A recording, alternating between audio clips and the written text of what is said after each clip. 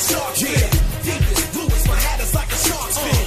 Deepest blue is my hat is like a shark's fin. Yeah, blue is my hat is like a shark's fin. Deepest blue is my hat is like a shark's fin.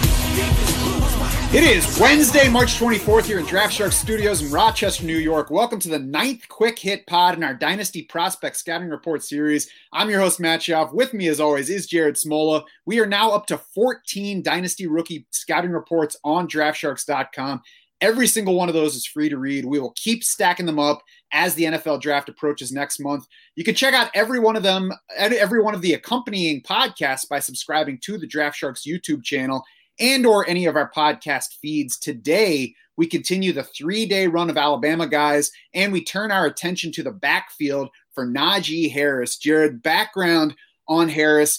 He was a heralded recruit, number 1 or number 2 overall across positions, according to multiple services back in 2017. He ran for more than 7,500 yards over his 3 starting seasons in high school, topped 2,200 rushing yards in each of those seasons, and racked up 98 total touchdowns over that span. He committed to Alabama in his sophomore year, 2015. Still looked around after that, but wound up sticking to his commitment to Alabama.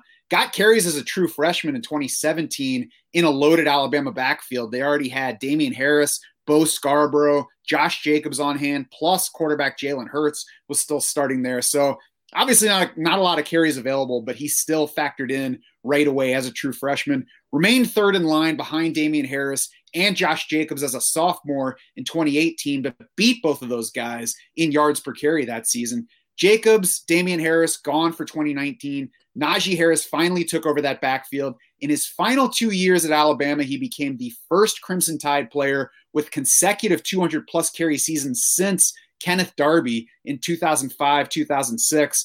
Harris finished his career with school records in rushing yards, rushing touchdowns, and total touchdowns. He was a consensus All-American last season, won the Doak Walker Award as the nation's top running back. Pretty nice career for the guy at Alabama. Yeah, definitely. The next in line kind of from the Alabama running back factory. The guys recently have kind of had mixed results. I don't weigh that too heavily, though, when evaluating Harris. I think, you got to look at all these guys individually. I just wish he had come out last year. And it's not so much that he's already 23. It's just like another year of big workload before he gets to the NFL. And we know these running backs have short shelf life. So that dings him a bit for me. But I mean, that 2020 season was awesome. The receiving stuff, especially, 43 catches. He was actually third on Alabama in catches, which says a lot considering how, stacked we know that receiver room is. I know Jalen Waddle missed a lot of time, but I mean, Devontae Smith was there. This Mechie kid's going to be a star, I think. So impressive that he played that bigger role in the passing game. Actually had some of his biggest receiving games late in the season. He had 5 catches for 67 yards and 3 touchdowns in the SEC championship, 7 catches for 79 yards and a score in the title game win over Ohio State. So big guy with pass catching abilities, obviously, kind of ideal for fantasy football. Yeah, you can check the scouting report on DraftSharks.com to see more about how those receptions and his other numbers stacked up against the other star running backs that Alabama has produced in recent seasons. Let's move to the film review portion now, though, and let's start with what you're not going to see when you watch him. Elusiveness, you're not going to see that, but I don't think that you would expect that from a 230-pound running back. Harris isn't bouncy. He's not the kind of guy who's going to evade tacklers or dash around the edges for big plays. But again, he's a big guy. You wouldn't expect that. You're also not going to see elite speed when you watch him. We're probably not going to get an official 40 time for Najee Harris in this draft season. I wouldn't be surprised if he's more like a 4.6 than he is under 4.5. He ran a 4.66 heading into college. That would put him in kind of territory with guys like Kareem Hunt, Carlos Hyde, David Montgomery. So it's not ideal, but I think it's okay. And if he were to run a 4.6 flat, that would still be an above average speed score at his 230 pounds. Now, all that said, there is good agility for a big guy. He can make the cuts to take advantage of lanes that open up in front of him and to, get around what is right in front of him at or just beyond the line. There's also enough acceleration, I think, to take advantage of openings at the line of scrimmage. I don't think Harris is going to run away from NFL defenders for, 60, 70-yard touchdowns in the NFL, but I think he's got enough to get those 20 to 25-yard chunks when there is opportunity. It's kind of along the lines of Clyde Edwards-Helaire last year, where there's enough to get what's there without maybe the home run speed to maximize it. Now, I think what you will see that you would probably expect to find from a guy that's 230 pounds, power through contact. Pro Football Focus had him first in the nation in yards after contact last year, second in most missed tackles forced. That first contact for Harris often came beyond the line of scrimmage as opposed to in the backfield. We'll see what happens when it finds him in the backfield more often in the pros. But, I mean, he's certainly big enough, strong enough for that to be a plus for him. What I think is more surprising is his receiving ability. He's not just a threat on screens. Najee Harris can really catch the ball, including some downfield stuff.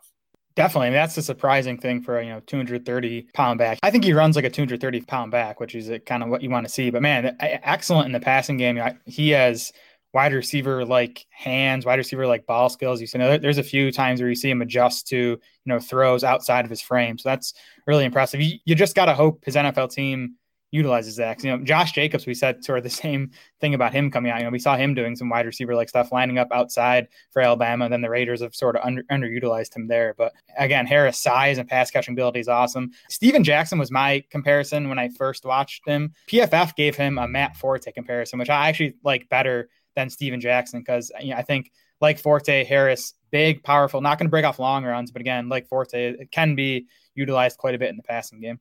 Yeah, and I think the Forte comparison highlights that receiving stuff, and I think that's more important than his size or his specific 40 time or anything, because that's what can really make Najee Harris a 3-down back, a potential workhorse in the NFL, at a time where those guys are difficult to find. We get pretty wide variation in Harris's draft projection looking ahead to the fantasy outlook now. Depending on where you look in mock drafts, you can find him going anywhere from inside the top 10 to into round 2.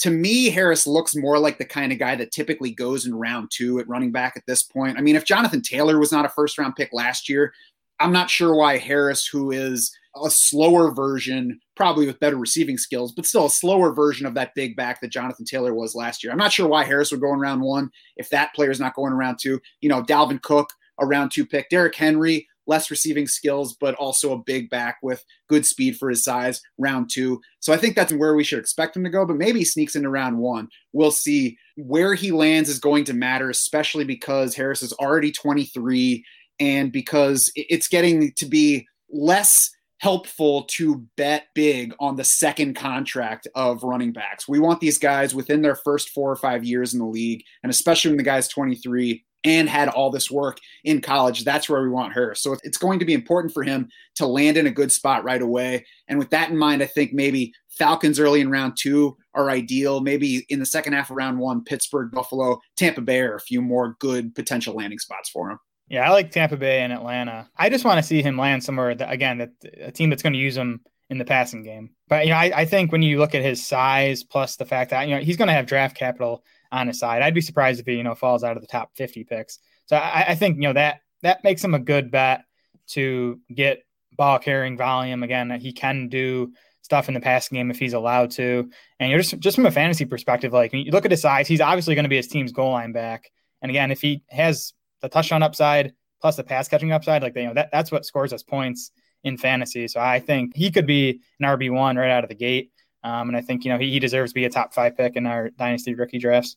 Yeah, expect to find him near the top of our dynasty rookie rankings. And, I have been a little bit apprehensive about drafting him where you need to in redraft to this point. After watching him, digging into him a little more, I feel fine with taking Najee Harris in that range where I believe he's RB19 off the board right now, late round 3. I think that's the kind of range he belongs in now. I think there's a chance that he moves up if he lands in the right spot. And, we mentioned Tampa Bay.